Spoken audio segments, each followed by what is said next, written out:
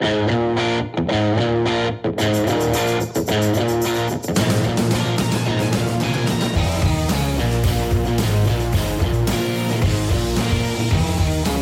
everyone to Lightshed Live. We're really excited to have the team from Audacy here. Paul, Jenna Weiss, Berman, Mike D, JD Crowley. Paul, I think what makes the most sense is that there's been a pretty big change in this company from the standpoint of you rebranded. This was, I think most people know this company as Entercom. You bought the CBS radio assets years ago, but there's been a real strategic evolution of how this company has evolved over the course of the last several years. And a lot of it's been driven through acquisition and investment in sort of the future of audio. Could you just maybe spend a minute and walk us through sort of what you've been like, why this transition has happened and why the name change or the brand, and more than just a name change, why the brand and sort of the future direction, why was that so important to get done? Yeah, absolutely. And thank you, Lightshed, for hosting us. We're really excited to spend some time with you, with your audience. So this transformation, the brand change that happened on March 30th, that was the culmination of the last several years of very purposeful and methodical transformation that the company had been going through.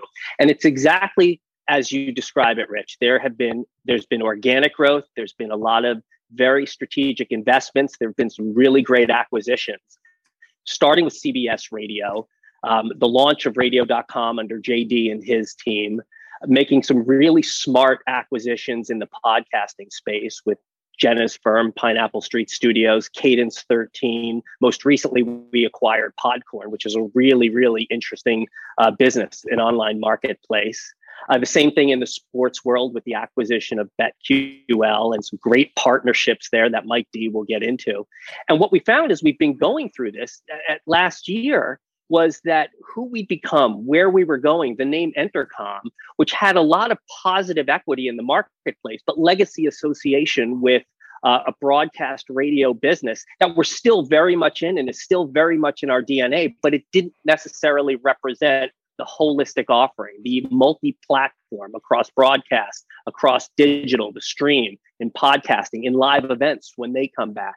And so we took that moment, the leadership team took that moment to reevaluate where we were and where we were going. And we went through this process, and we went through this strategic process to come up with that master brand strategy that could encompass all of the value that we delivered and where we were going. And this was really driven by that strategic evolution, and also being able to make sure that for our listeners out there, we were able to provide an audio home for them and make sure that they knew that they could find us on air, online, podcasts, and events. And all of this content, all of these personalities, all of these experiences were coming from one brand.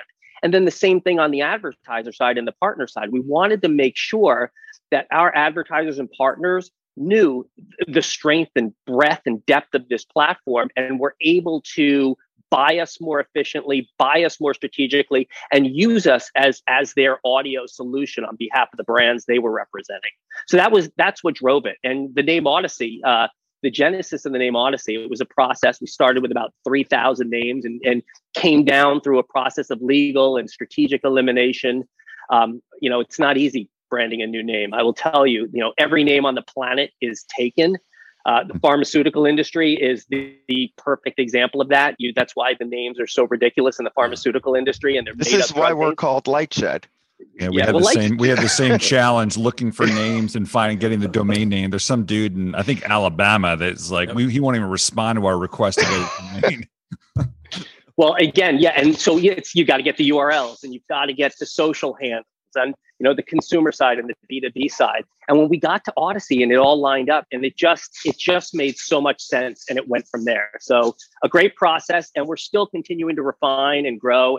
But this is our platform and the rocket fuel for our next evolution of growth. Who gets the street cred for Audacy? Like who was the actual person? Was this JD smiling over there, or like Who figured this out? I wanted Lightshed, but somebody had already taken it. I think some of the names lightshed.au is still available, or one of those. Lightshed.au. Right. When you think about, well, we worked with a great branding firm, part of the WPP family. I think the name was part of the process that they went through. I will tell you this, and I don't know how it was when you were thinking about Lightshed. You have to separate yourself.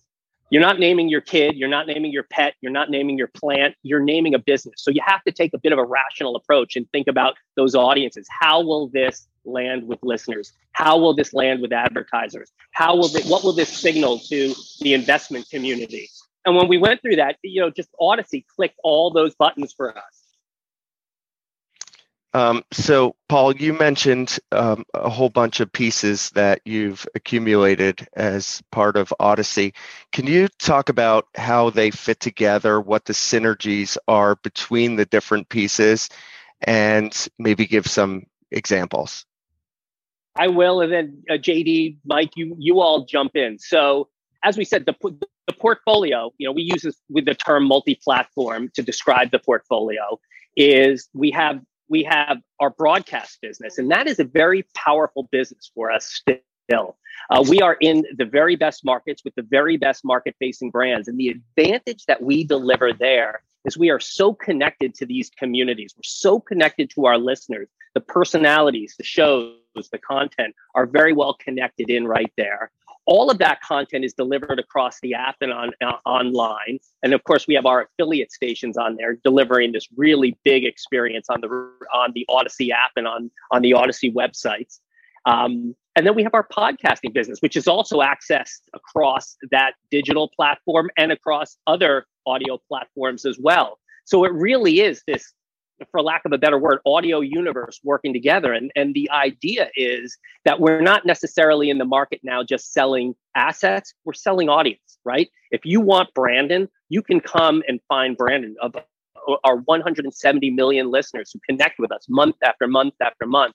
You can find Brandons in New York, in LA, Chicago, smaller markets. And we're able to bring Brandon a broad content experience on air, online, and through our podcast. So what do you type in? About to get married, and there's a huge fish fan, and that's how you target Brandon? Also not the best snowmobile driver. That's right. Diggs Orange. Yeah, absolutely. Diggs Orange. Yeah, I like fish too. JD, what you may want to add something to that. You hit it pretty well, Paul. I mean, Well, I was just going to hit JD with a question about what was, I guess, radio.com, and I guess is now the Audacy app. I mean, I'm a user, as you can see. Angelo Cataldi, I'm a huge fan. I'm actually getting his feeds via podcast. I've got a lot of feedback on how you can splice that content up better. But on the app itself, like, why are people going there versus Spotify, Pandora, or iHeart app? Like, where's that position in the market, and how does the kind of transition to Audacy? How do you hope that will change if you do?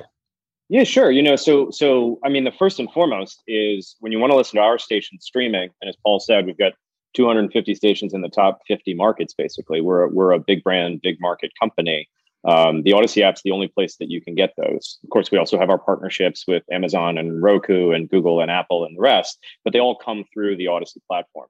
And when I joined the company, we had our streams kind of everywhere, same way that Disney had licensed their content everywhere. And one of the first strategic moves that we made was to pull our stations off of all of these third-party apps and in-house them in our own platform.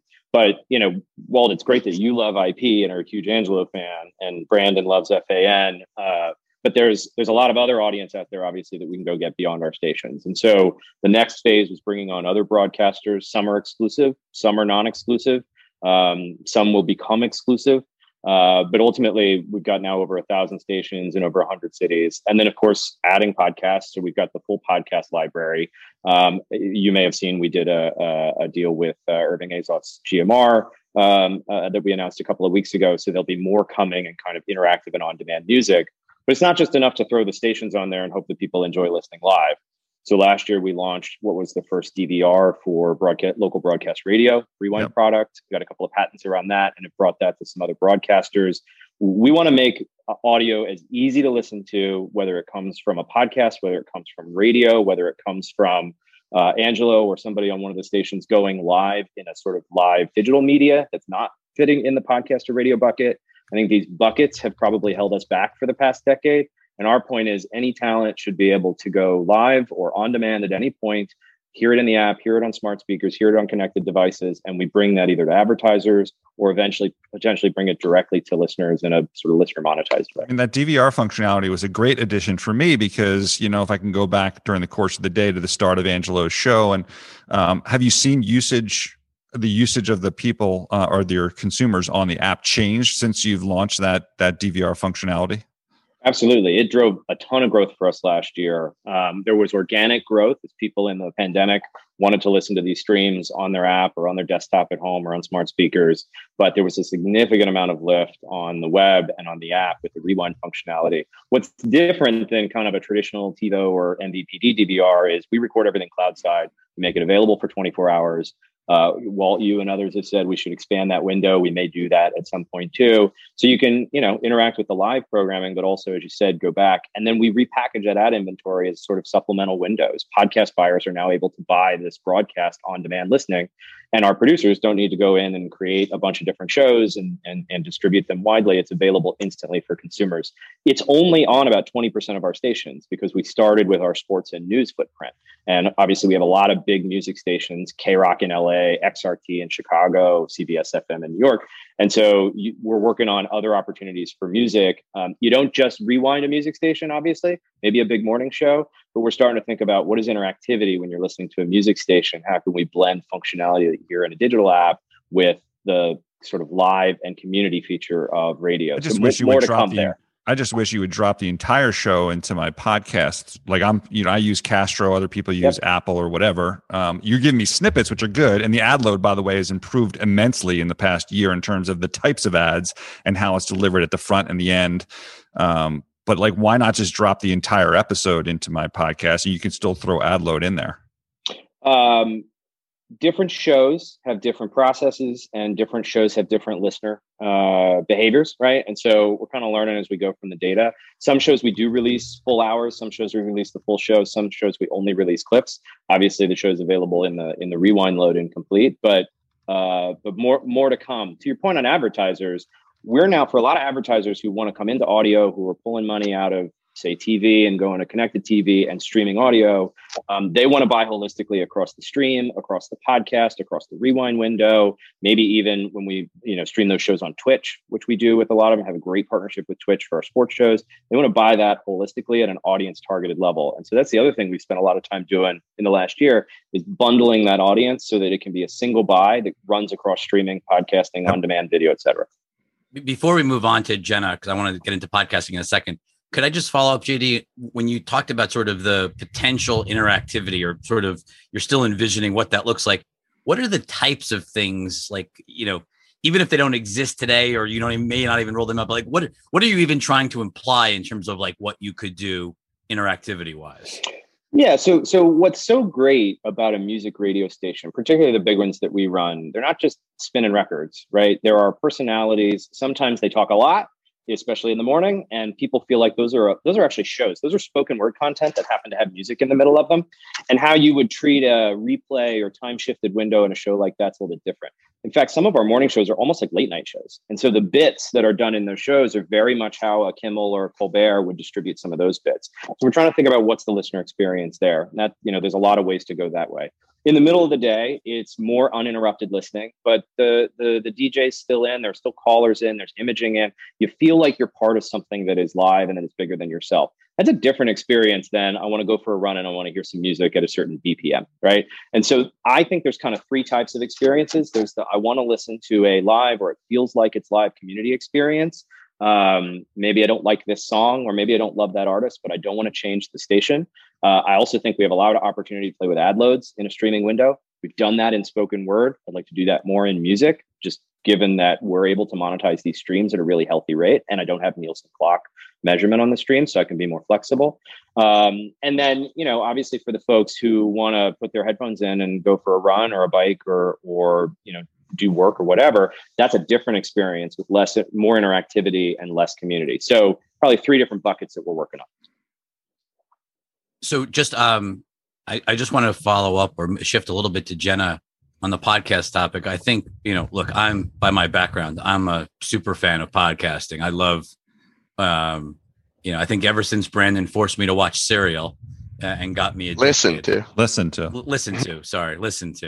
Ever since Brandon forced me to listen to Serial, I've been a bigger and bigger addict of the format. But you've been in this from pretty early on, and you're a creator and you understand this business. Maybe just a big, broad question, because I think a lot of people sort of wonder, like, what makes a good podcast, and how do you determine who to bring onto the platform? Because you don't just make podcasts like The Fugitive, you also host a lot for other people and work with a lot of big companies like HBO and Netflix. Like, how do you determine like what is quality enough to be on the platform, or do you let your partners determine that? Yeah, that's a really interesting question. I mean, I think that we've always seen a big part of our role at Pineapple is really sitting in for an audience. And whether we're working with brands or, making original series that we've found, I think, like, when I think about it, I think there are over 1 million podcasts, now in the world. And so we have to always be thinking about, like, what is going to take somebody who's listening to a podcast and, get them to maybe stop listening to that one and listen to ours instead, which is a really major challenge. A lot of the data that we look at suggests that, people, even like super fans of podcasts, maybe listen to 4 to 5 shows a week. So we're always sort of thinking about, like, how do we become one of those 4 to 5 shows? I think, it's a little cheesy to say, but, really great stories are what we're always looking for, and really unique stories. I think one thing I think about a lot with podcasting is that there are still so many audiences who don't necessarily have content being made for them. Even, for example, there are some great kids shows now, but like I have a 4-year-old, and so I'm always thinking about, like, what can I make that my 4-year-old would really love? It's still, it's still new in that way. And so I think a huge part of it for us is really thinking about finding new audiences and making content for new audiences that is exciting, interesting, engaging. So like I said, if we're working with a brand and they have an idea and we think maybe it's that's a start of a good idea, but we want to think about what would actually bring an audience in, whether it's a brand or, anyone else. We work really hard to kind of, I think we work kind of like a creative agency when we're working with brands to think about, like, what is something that a listener would actually want to listen to, that doesn't necessarily just accomplish what you need to accomplish internally, but accomplishes something externally that gets people excited and moves them to, moves their ears to you. And what's the benefit to, I'm sorry, I want to just dig into this, a partner or the partner strategy of, like, when you have a Lovecraft Country or a Stay Tuned with Preet. I think Stay Tuned is actually in the process of being sold if the media reports are right. But, like, we're happy for that. It's great. No, but I guess this is where I'm going. Yeah. You're putting these people on the platform, they're getting more valuable. Do you try to take ownership stakes in everybody that's on your platform? Like, what's the balance between helping others as a third party versus owning and having discrete economic ownership of the things that are on the Audacy platform, or, broadly defined? Yeah, I mean, for us, we've always really done, a combination of those things. And I think a lot of it for us is looking at different potential revenue streams in podcasting. Like, when we started out, we weren't thinking like, oh, we'll have all these series that are then turned into TV and film. Like, that's a huge new revenue stream that's really exciting, that kind of Hollywood pipeline that we weren't necessarily thinking about 5 years ago when we started out. So, Pineapple, we didn't take investment. And so a lot of what we were doing was stuff that would, fund the originals that we were trying to make. And we've always, there's not a great answer beyond, like, we like working with partners. Like, Preet was really fun and great to work with. We were excited to be a part of that. We were working with the New York Times before they had their own audio department, and we were having a lot of fun making the show, still processing over there. So for us, it's always really been this combination. And like I said, a lot of that it's revenue stream. So it's, we can have the originals that are have the the ad dollars and the derivatives, and then we can have the stuff that is production for hire, that is fun for us, and we're working with exciting brands, and so that combo has just, it's always worked for us and been fun for us. And I think being a part of Audacy has obviously allowed us to make a lot more originals, which is really what we're super excited about. But we love working with brands, and I think we'll continue to do it for sure. Yeah, Rich, when we got to meet Max and Jenna and decided to do a deal with them, other than being so stoked to bring them onto the platform and into the company, one of our whole goals together, the three of us, was to make more original content, right? And so to your earlier question about how you decide to do a project or not do a project, Jenna and Max's team now really do projects that they want to do, that are going to win awards, that are going to be big shows, that are going to deepen our relationships with partners where we may have other derivative business and things like that. And then at the same time, we're investing in growing the originals pipeline. I think we've said publicly last year we did about 11 originals between the Cadence and Pineapple team. We're going to do almost 24 this year, and maybe even more, in addition to the partner work and the influencer work. So we definitely want more original content. That other business is great, but those relationships are really important too. You brought up brands and advertisers now a couple of times. Can you talk a little bit about what brands and advertisers want out of podcasting, especially given the lack of data that's available to them? How do they think about creating content that fits with their brand, and how do they think about advertising on podcasts? Jenna, why don't I start on the data piece, and then you pick up the creative piece, because I think y'all do some of the most effective advertising that frankly doesn't sound like advertising at all. So I think, Brandon, on the podcast ads, the sort of lack of measurement, and you guys are longer and more invested in podcasts than I think anybody we know, but there is a misconception that there isn't any data in podcasting. One of the reasons we know podcasting works fundamentally is because the business for the first decade was built off of the back of direct response advertisers. They knew they were selling product. They kept buying the shows. They kept investing more. Now there is more data, whether it is quartile measurement on downloads, whether it is streaming, which all of the apps do some combination of progressive download and streaming. And the other thing that's come into the market is attribution vendors, Chartable, Barometric, Podsites, who we work with, Kantar and Nielsen on the brand studies. And obviously the market is growing faster than almost any other ad market. So we know it's small. We know it's $1 billion today. We know what the growth potential is and what the history is. And we know the same advertisers keep coming back and spending more. And now we finally have more and more data literally each week to prove what we've known instinctively for 10 years. The other reason, and why Jenna's so good at this, is if we're disciplined about creative, if we're not just going to take a spot that's running on a Friday night at 3 a.m. on a radio station and in the middle of a 6-minute pod of music and advertisement and throw it in a podcast, we're going to handcraft that creative. That's the other reason we're able to charge premiums and knows it work. And I think Pineapple does better ad creative than probably anybody we know. Can you talk a little bit more about what the metrics look like for podcasting? Where are CPMs at this point? How do you think about ad loads? Anything you could give us around advertising metrics? I would say generally there's, we talked about this when we all chatted a couple of months ago. Generally, there's still upward pressure on pricing, which is great. Again, we're also packaging streaming and podcasting together for those advertisers that want to buy audience at scale, and others in the market are doing. We know there's pressure on streaming inventory too. So sort of all digital audio is a bit of a rising lift from a pricing and a sell-through perspective. That said, on an ad load basis, I think we want to be really careful. We want to be really thoughtful because, as Jenna said, the listener experience is paramount. And so we want to make sure that the right advertisers are in the right shows with the right audience demographic and creative. And we want to make sure that they're getting the space. And since podcasts, I would argue, are measured maybe even better than what Nielsen would do for TV or radio to a certain degree, because there is direct measurements, not panel-based measurement. And because the methodology is different, it's one-to-one. I think we don't have to have the kind of ad experience that broadcast TV, cable TV, and broadcast radio have had. So yeah, there's pressure to increase ad loads. We're doing it in some places, but I think we're trying to be thoughtful about it. Jenna, do you want to talk about when you're creating content for brands, sort of, because that's obviously the most valuable part of the business, how y'all are thinking about that?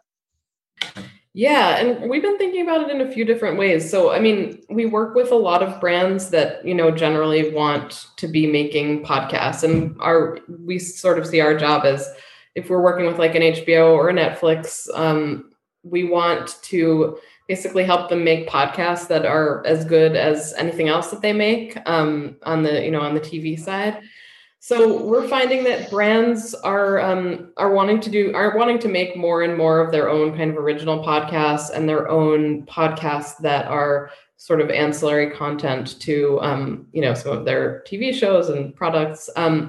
We are also doing a lot of, we sort of do these documentary style ads that we put within other shows. And those can be super successful because I think, obviously, anyone with a podcast knows that building an audience takes a while and it's not always a given. And so if you can put great content in an already established podcast with, a huge audience, that I think can work really well. So we make these 3 to 4 minute sort of documentary style ads that just feel like a segment of a show. Another thing that we've done with brands that's been successful is we'll do like a full episode buyout. So we did something on Lena Dunham's show with Clinique, where they bought out an episode and Lena was the interviewer. And, we worked closely with them to make something that was really interesting and that her audience would love and that their audience would love. So I think that there are a bunch of different ways that, that brands are working in this kind of podcast and audio space. And, I'm excited to sort of figure out even more ways. I think, we've been talking a little bit about like what does product placement look like, specifically in fiction series? I think that there's a lot of kind of, untapped or starting to be tapped places where we can really kind of incorporate brands into what we're doing. Yeah, and Jenna mentioned fiction. On the Cadence side of our business, we've announced C13 features. We're going to do 3 feature-length podcasts this year. So single episode, 90 minutes to 2 hours, in partnership with Endeavor Content. To the point about product placement, not only do these have great derivative potential to be ultimately become films for streaming or theatrical. I know you're big on theatrical, but they also have a lot of opportunity for brands to come in different ways. Before we leave podcasting, though, we should also talk about Podcorn, which was the last acquisition we just did. Podcorn's an entirely different leg of the business for us. FameBit, which the co-founders created and sold to YouTube, which became YouTube Brand Connect. That's really targeting the $15 billion influencer marketplace. And so we think there's a lot of appetite in the influencer marketing marketplace to come to audio, but they haven't been able to buy scale across a number of creators, 100 or 1,000 creators. And now all of a sudden that we can do that, we think, well, if we could pull 1 point out of the influencer marketplace into podcasting, that's a 10 to 15% lift in podcasting overall. So that's new. We've got over 40,000 creators on the platform. The demand on that platform is big. It's early days, but we think that is potentially opening up a completely new revenue stream from podcasting generally, and obviously for Audacy. Well, we're not going to leave podcasting quite yet. We want to hit 2 of the questions in Q&A, and as a reminder to our viewers, you can throw your questions into the Q&A, but let's get down to the dollars and cents.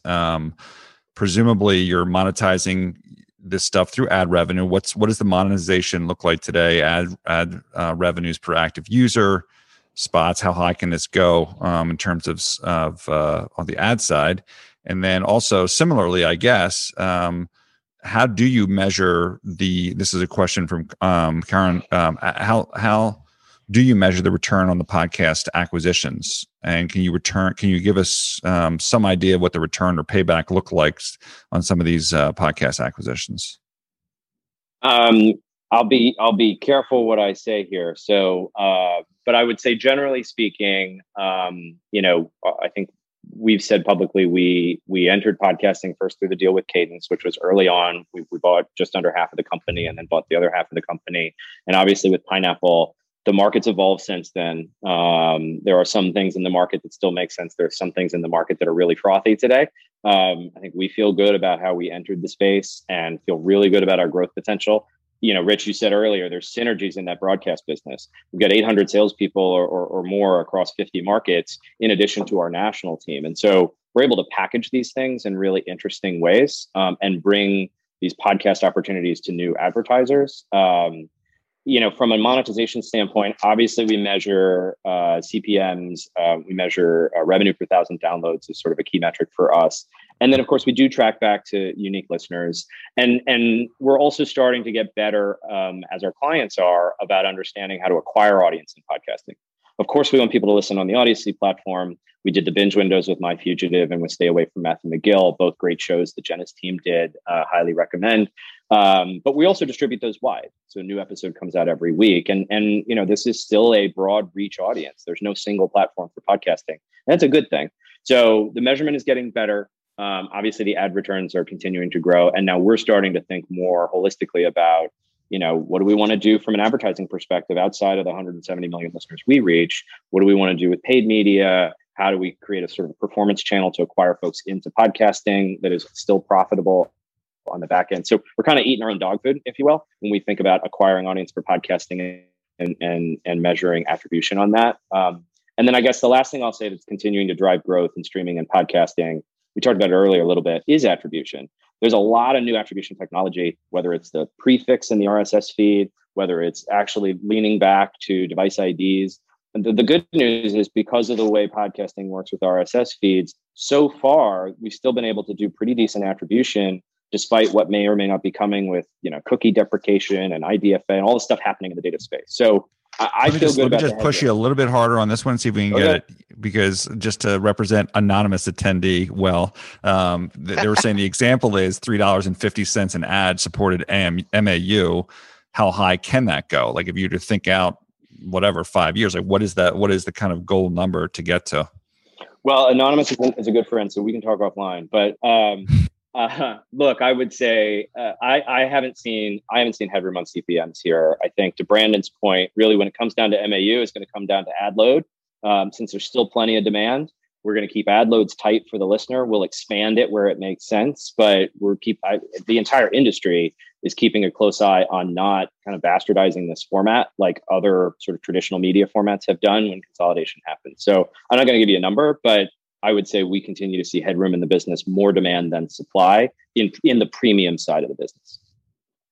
So, I want to, before we move on to sports in a second, where Brandon will lead us into with Mike, I just want to come back to one of the interesting things that you just did. You did a podcast deal with Spotify that was an exclusive show. And I'm sort of curious, like, Jenna, this whole idea of frenemy, like, is Spotify friend? They're a distributor, but yet they're doing exclusives. It's not, obviously, if it's exclusive with Spotify, then it's not available on all the platforms that JD just talked about in terms of wide distribution. How do you balance, like, I guess start off, why are you doing exclusives with Spotify? And then how do you think about how this whole podcast distribution and discovery world is evolving? I mean, I would say that I think that we think of ourselves as more kind of a studio model than a network model. And so, we're making content with lots of different places for lots of different places. Our deals with Spotify are actually that things are usually windowed there for a time and then they go wide so that, our brand can get out there. And so it's kind of, good for everyone in the end. But, like I said, I think that we really think about just all the different potential revenue streams in podcasting. And we do, some here, some there. So I don't think that we would necessarily do the majority of our shows with Spotify. But, we sort of have always done shows with lots of different places. So Spotify is one partner. We're talking to other partners. I think that we will do the majority of our shows with Audacy for sure. But again, it comes down to thinking about revenue from different places and thinking of ourselves as, I would say, in a studio model. Right. So at the end of the day, I know probably no one loves the term, but like arms dealer for content is the way you think of yourselves. And you want to make sure the content always ends up on Audacy. But the point is if there's an ability to make more money by, working with many partners, at the end of the day, that is the way to maximize the revenue trajectory of the studio business. I would say Switzerland, we want to have a good relationship with everyone. I don't know about arms dealers, if you can say that, sure. But yeah, I think that's exactly it is, we'll do a little bit with a lot of different places and mostly with Audacy. Going to get into sports in a half second. I just have one more question on the podcast front. You guys are in a unique position because you have old FM radio stations and you have talk radio stations. Is there a way through podcasting to bridge the music world and the talk world together? Yeah, Jenna or JD.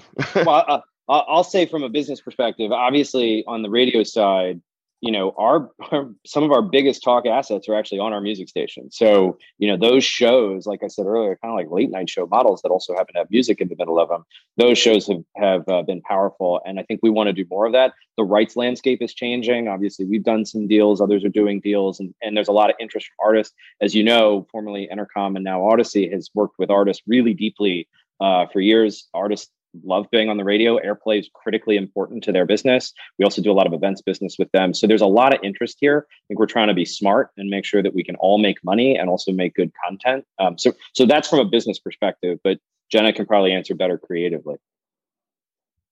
Yeah, I mean, I think that there's definitely a lot of great, music podcast content that can be done. We're trying to do more and more of that. And I mean, this is getting a little bit off of what you're asking, but I think the thing that we're thinking about a lot is kind of how can radio and podcasts really work together and talk to each other. And that was an exciting part of the sort of acquisition for us, was just thinking about, how can we market our shows on radio? I think like when podcasts first were becoming a thing, a lot of radio stations, I'm thinking specifically about public radio, were kind of threatened by them. And, it was like this shiny new toy. And I think I've always thought there's nothing threatening about these. These are two similar mediums that should really be working together. Radio is still super massive. I think it's 96% of Americans listen to radio. So we're always trying to think about how these two things can really work together from a content perspective, a marketing perspective, all of that. And certainly making more music content is a big part of that. Brandon, you should check out Long May They Run from our Cadence division. We did Fish last year, and we've got a second season coming up this year and a third season in the works. So there's some stuff bubbling here too. I know absolutely. It well. Yeah, I was going to recommend that one as my podcast. But Brandon, to your point about if you go back to the broadcast business and the impact that live reads have when personalities are talking about a product or talking about a brand or talking about a service, those land well. We see real return on investment when advertising happens there. And it's like on steroids in podcasting. It's the same thing. And these podcasts in particular are a daily habit for people. They're shows and events that people build their lives around and binge watch. So when these people that they trust, that they rely on, that they listen to, are endorsing a brand or endorsing a message, we're seeing that it really lands and resonates well. Of course, it has to work with as Jenna was giving the Clinique example, it has to work with the audience. It has to work with the personality. The brand has to have that synergy. But when it does, it's powerful. All right, time to get to sports. Are you ready, Mike? Unmute. Ready to go. This has been captivating to watch. So two of the three of us at Lightshed have sports in the background, and we grew up kind of on sports radio, but you've been accumulating a lot of sports rights lately. Can you just tell the audience why that's the case and how you think about keeping those rights as sports betting ramps and it may become a little more competitive? Yeah, for sure. And first of all, that backdrop, it's nice to be on the Mike, Brandon, and the Mad Dog show here. It was always a dream. I never could get through. If you were in black and white, you would fit right in with that backdrop there. Anyway, I just want to be a regular guest on Angelo's thing. Walt from New York talking about how the Giants fans are upset about their latest loss or something like that. Can we make that happen? How are you on the Eagles fight song? You have that down? Yes, to a T.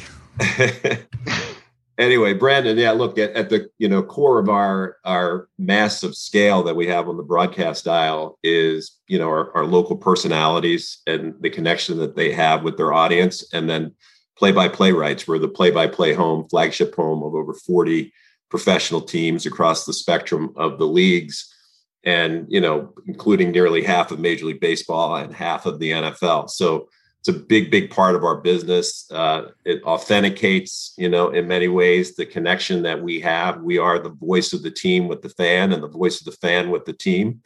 And, lately we've added to your point in the last year in the NFL, the Kansas City Chiefs and the Detroit Lions.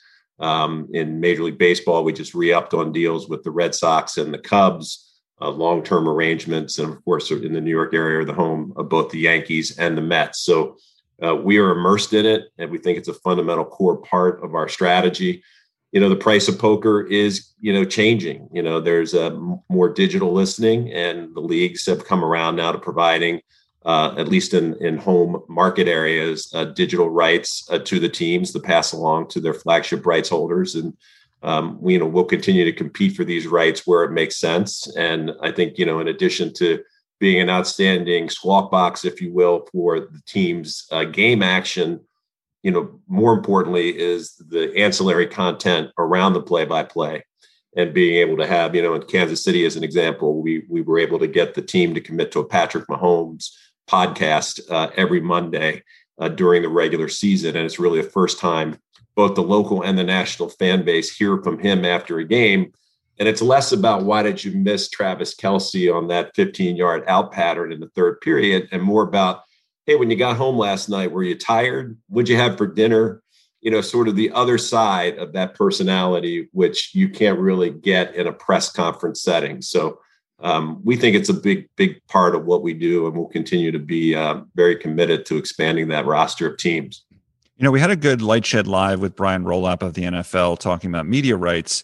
And part of what they, years ago when we met with them, they wouldn't have trusted, I guess, the new digital distribution strategy. Now, obviously, they fully trust it. And one of the things that was interesting is you're going to be able to pick your audio and games, and they know that's happening. And, I've got my issues with Joe Buck. I would love to have Merrill Reese and listen to him for all my games. Have those discussions begun in terms of layering on the talent that you guys have for the viewers to listen to these games? Because it seems like it's definitely coming for the NFL.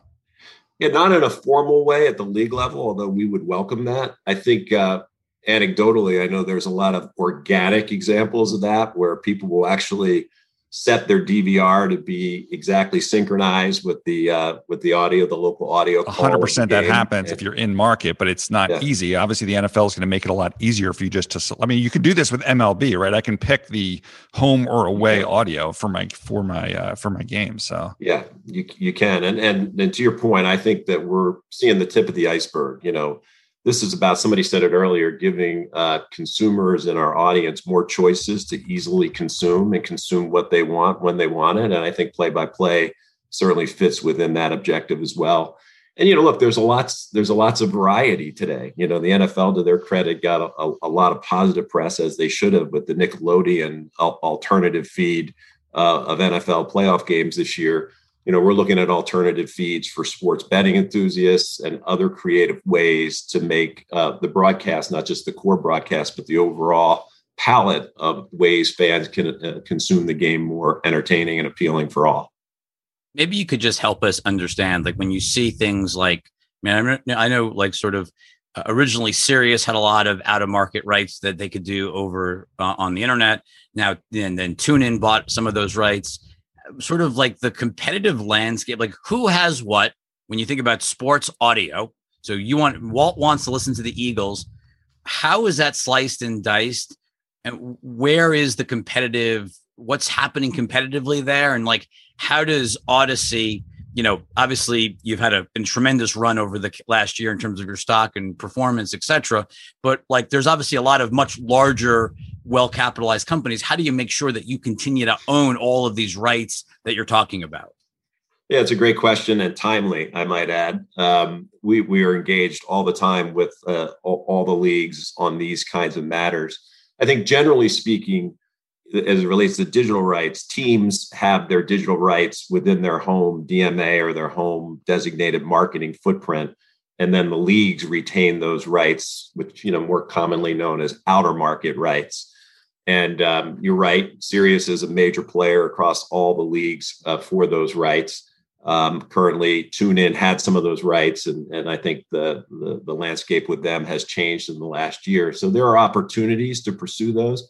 And to your point, I think we anticipate that there's going to be more competition for these. Live sports content is still one of the most appealing, whether it be video or audio pieces of content that is available.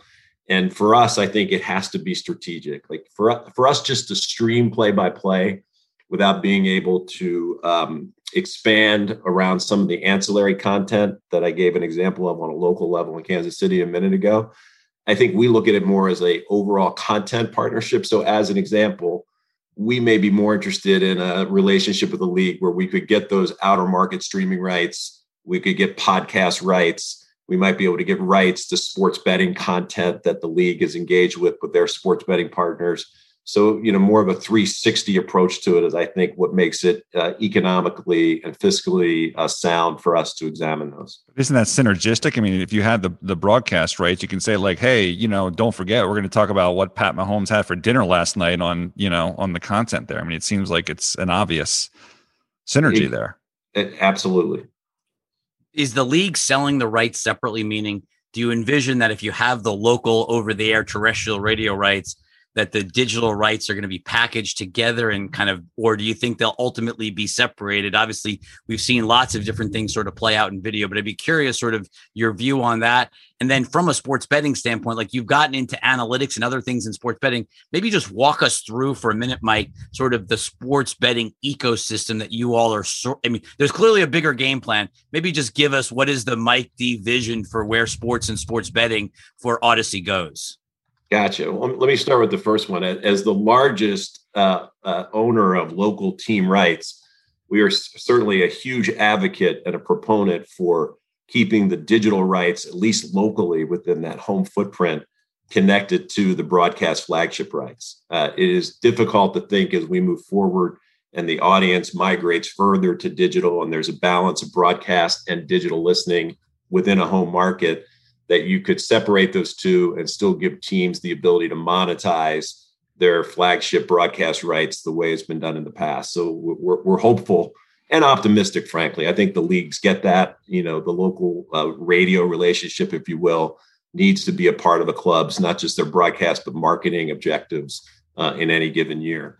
Longer term, I think, outer market rights are going to be subject to competitive bidding. And I know from a strategic point of view, we're going to be at the table for those and want to be an active player. And to the earlier point, I think Walt raised, once you've got the local rights, it makes perfect sense. And the synergies in pursuing those national rights are pretty evident. I'll transition to sports betting. So as we sit here today, we're about a month shy of the third anniversary of a date that lives in infamy in sports media history, which is May 14th, 2018, when the Supreme Court reversed an earlier decision on behalf of the state of New Jersey and gave the rights to states to legalize sports betting. And the world in sports media hasn't been quite the same since. I think the avalanche that has happened since then has even outpaced those who were most bullish at the time in terms of the impact and the competition and the content that has been created in the 3 years since. For us, it really started more around legacy content, less around Jenna and kind of the new age digital podcast content. But, our relationship that we mentioned that our local personalities have with their listeners was highly desirable for sports betting advertisers. And, better to be lucky than good. The first state that went legal, of course, was New Jersey. And we're sitting on each side of the state with the two largest sports stations in our portfolio being WFAN and WIP. And we're able to capitalize on that immediately with a lot of endorsement opportunities. The trust that those personalities have with their listeners was, again, highly appealing. And I think most of the sports betting operators recognized that, a lot of casual sports fans were not yet sports bettors. There was a barrier to entry. If somebody was using a bookie, they might not be prone to be comfortable betting, or if they were, even using an offshore account. So all of a sudden, it became a legal, more comfortable environment. And when an Angelo Cataldi or Boomer Esiason said, I'm on Team FanDuel in the case of Boomer, that really resonated with his listeners and enabled us to really drive a lot of subscribership and activity for those sports betting houses. We took a very methodical approach. The way in radio has been very decentralized, where, market by market, our sales teams would sell these big categories. This was a completely different flavor of ice cream for us. We took a national strategic approach, really wanted to flex our newfound scale post CBS merger and aggregate these rights in a thoughtful way with the goal of longer term creating key partnerships with major players. So for the first, 2 years or so, we were somewhat ubiquitous, selling advertising to everybody, getting to know everybody. And late last year, we announced the largest deal in the history, we believe, in the history of audio with FanDuel, who is the official sportsbook partner of Audacy, which gives them rights and benefits and priority over other sportsbook operators. It's a non-exclusive relationship, so we were able to follow that up with a very significant relationship with BetMGM, which we announced about a month ago as a national preferred partner. We also have a very significant national preferred partnership with BetRivers. So from an advertising standpoint, it's not just about buying ads. It's about local endorsement. It's about us creating custom content and kind of a multi-platform approach, both broadcast and digital. And now, simultaneously, in the fourth quarter last year, the acquisition of the QL Gaming Group, which was a direct-to-consumer app, making better bettors, if you will, a editorial and analytics platform to help better inform bettors about making the right decisions. We're able to offer now kind of a full comprehensive solution for these sports betting partners, which I think we have a very unique proposition, and I think the results that we've seen in these partnerships speaks for that. So why did you need to own BetQL? Is that, can you share any updated perspective on the current subs, what your growth expectations are, or how that outlook for the business changed in 21 relative to when you bought it? Yeah, we've been poking around the direct-to-consumer space on a number of different fronts, which JD can speak to sort of in a macro sense. But, in sports betting, we had a relationship previously with the Action Network, where we had a partnership and have a small investment in that entity. We had looked to, probably take a deeper step pre-COVID. When COVID hit, we took a pause, but quickly, in our mind, it became apparent that to really be in this space, to live it and breathe it, you had to engage directly with consumers. We like the affiliate business and being able to provide leads to sportsbook operators and be paid on those activations.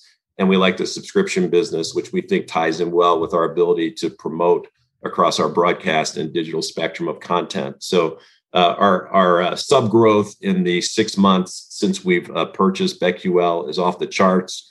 Triple digit increases with only a modest amount at this point of on-air promotion. I think we've probably opened the pipes halfway on what we're eventually going to do, and you'll see more of that on display as we get closer to the NFL season and some redesign changes that we have. And was the triple digit, is that like a COVID induced thing, or do you think that's, those are the type of growth rates to look at going forward? Look, I think, we started with a small base. BetQL was a young company, and I think, we're able to move the needle pretty quickly. I think longer term, we expect the subs to be formidable and be on par with others in the space. I think the competition for sports betting content isn't necessarily the Action Network and other sports betting editorial sites. It's more the sportsbook operators. You saw DraftKings in the last 2 weeks buy VSiN.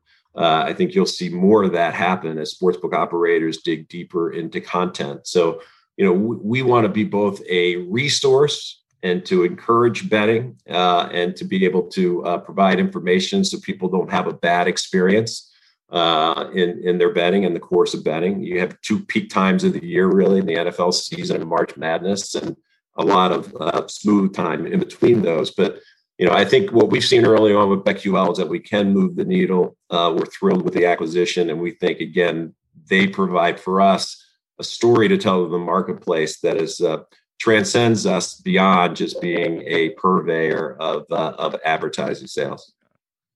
All right. I want to shift topics one more time because if you listen to the Light Shed podcast, probably the most debated thing over the last several months has been Clubhouse, what live audio means, and who the winners are going to be. So this is going to be a very broad question, but want to throw it out to all of you guys. Is the Clubhouse format here to stay? Do you think it will do well as a standalone app? And how do you think about the competitors in the space? Locker Room, which was just bought by Spotify, Twitter Spaces, and what's happening maybe at Facebook and others? I can start, and then my friends can jump in. So you've had the debate: is it a feature or a product? I may be wrong, but I come down on the feature side of that. And again, I think that all the companies you mentioned sort of play that out. We know a little something about live audio, been doing it for 100 years. And obviously, you both Walt and Brandon grew up with our sports stations, and it's not just talking, as Mike said, about the game. It's really that interactivity. It's the folks calling in, it's singing the fight song, it's yelling at the hosts. And so what are the successful elements of the show? You've got the host or co-hosts, you've got the callers, and you've got the audience. And when you use a Clubhouse or a Locker Room or some of the others, you typically have the host or co-host, you have the callers, and you have the audience. The one thing you have on radio or in podcasts that you don't have right now in a Clubhouse or a Locker Room or others is a producer. And I think when you think about what really differentiates these platforms, it's one thing if, Rich and I want to talk to each other or some of us want to have a private conversation. And by the way, there's a few places to do that. But when you think about creating content really is a differentiator. Everybody's going to have every podcast. Everybody's going to have all the 30 million songs. Everybody's going to have this functionality. It's how can you use the functionality to make great content? So how do we think about that? I talked earlier about letting creators potentially go live inside the app. We do that now with some of Mike's sports betting content, where some of the guys around basketball, we're doing live things in the app. We do it with partners who go live, who aren't broadcast or podcast. And we'll do more of that. And then you start to think about the playback experience of a radio show. There's a lot of that kind of functionality that could obviously be integrated into the way that you consume that show on the app. Whereas on the broadcast, it's linear, but on the app, you could call in from the app, right? There's all sorts of other ways to pay that off. So yes, the funny thing about, Brandon's got Mike and the Mad Dog, which was a call-in live show where the audience called in. In 2021 terms, that's Clubhouse, right? I mean, that's essentially, yes. Could you except rather than having Mike and the Mad Dog, they have garbage hosts at the top that are promoting whatever, latest snake oil thing that they're selling on Clubhouse. That's the difference. So I don't even understand, like, if you guys have the hosts, right, that are solid, that are proven, that know how to manage these things and promote people up, like, why wouldn't, I mean, you could just do your own Clubhouse. The question then is like, okay, if you've got these great hosts at Angelo or whoever, and you can always have good content. So I go on Clubhouse now and it's all garbage. You can go and have good content. You can build other content around that. Like, how is that? Does there need to be a destination though? A single purpose destination where you would house all of that type of content. So if somebody is thinking about the live audio format, it's not one scattered place. They could find what they're looking for, and there's serendipity in what else is hanging around. Mike said something really interesting earlier about rights and how the league, and you guys have talked about it a lot, how the league splinters and spiders rights and different pieces go everywhere. And Walt, you said, I just want to watch the game, but listen to Merrill Reese. Consumers want things really simple. And so I don't think, Brandon, there has to be one Uber app for live audio, because, by the way, there's a lot of places to get live audio, just like live video and on-demand video. But I think the feature set has to be simple and compelling. Listeners, I don't think about this is a radio show. This is a podcast. This is a clip from a show that happened yesterday versus this morning. This is a live chat inside the app. Right? They just want to listen to great content. And it's our job on the product side to make that really compelling to do if you want to lean in, and really easy to do if you want to lean back. And they want to get it on whatever device they want it. So we have to give choice. But no, I don't think there's a killer audio app, because, again, there's live audio everywhere. But in defense of Brandon's purpose-driven, I can't believe I'm going on to this side, but like, if I'm in the app and I'm listening to Angelo, discussion, I can start flipping through and you have more of a control of my discovery and that serendipity that Brandon refers to, and finding other of your content. So that would argue for, that type of experience, like a purpose-driven as opposed to feature. We will have more and more live audio in the app. But we just announced some stuff with some of our big co-hosts, Boomer Esiason, Big Tigger in Atlanta. We'll be doing more and more of content with our hosts that is over the top, if you will, or for the platform, direct consumer. Obviously, don't know what Spotify is going to do with Locker Room, but one would imagine there's sort of play there. Twitter Spaces, right? Like each one of these will have places where you can get the live audio. Here's what we know how to do: is make, I would argue, the best audio content, both live and on demand, in the market today. Others would argue that, but I think we're definitely, if not at the top, among the top. And we just want to make great, we'll bring great features to pay that content off. But at the end of the day, the listeners want to get straight to the content and just listen and be engaged and entertained. So one of the questions that I think, we've used up an hour of your time. We're going to try to wrap this up quickly, but there's a question that came in from Evan that I think is a really important question, especially given how we started out with Jenna talking about Spotify and some of these other platforms with Paul, et cetera. And JD, you talking about radio.com, now Audacy.com. Is there a subscription business model here? Do you think over time that there are other ways that you'll make money? As you think about all of the content, like, does it all have to be advertising driven? Obviously, some of the platforms you use, allow you to buy out of advertising. We've seen things like Wondery do, sort of a Wondery Pro product where, you could have sort of a deeper dive, sort of like just the way you were talking about Audacy.com. How do you think about sort of the subscription end of the business? I don't even know who should take that among the four of you. You probably each have views on it, but like, where does subscription sort of fall into this? So you would imagine we're thinking about it, and you're right to ask the question. Premature to talk more specifically. Obviously, we're now in the subscription business with BetQL. We've learned a lot through the acquisition of that asset over the last couple of months. That sort of DNA, of course, is really important to us as a company. We do believe in ad-supported audio.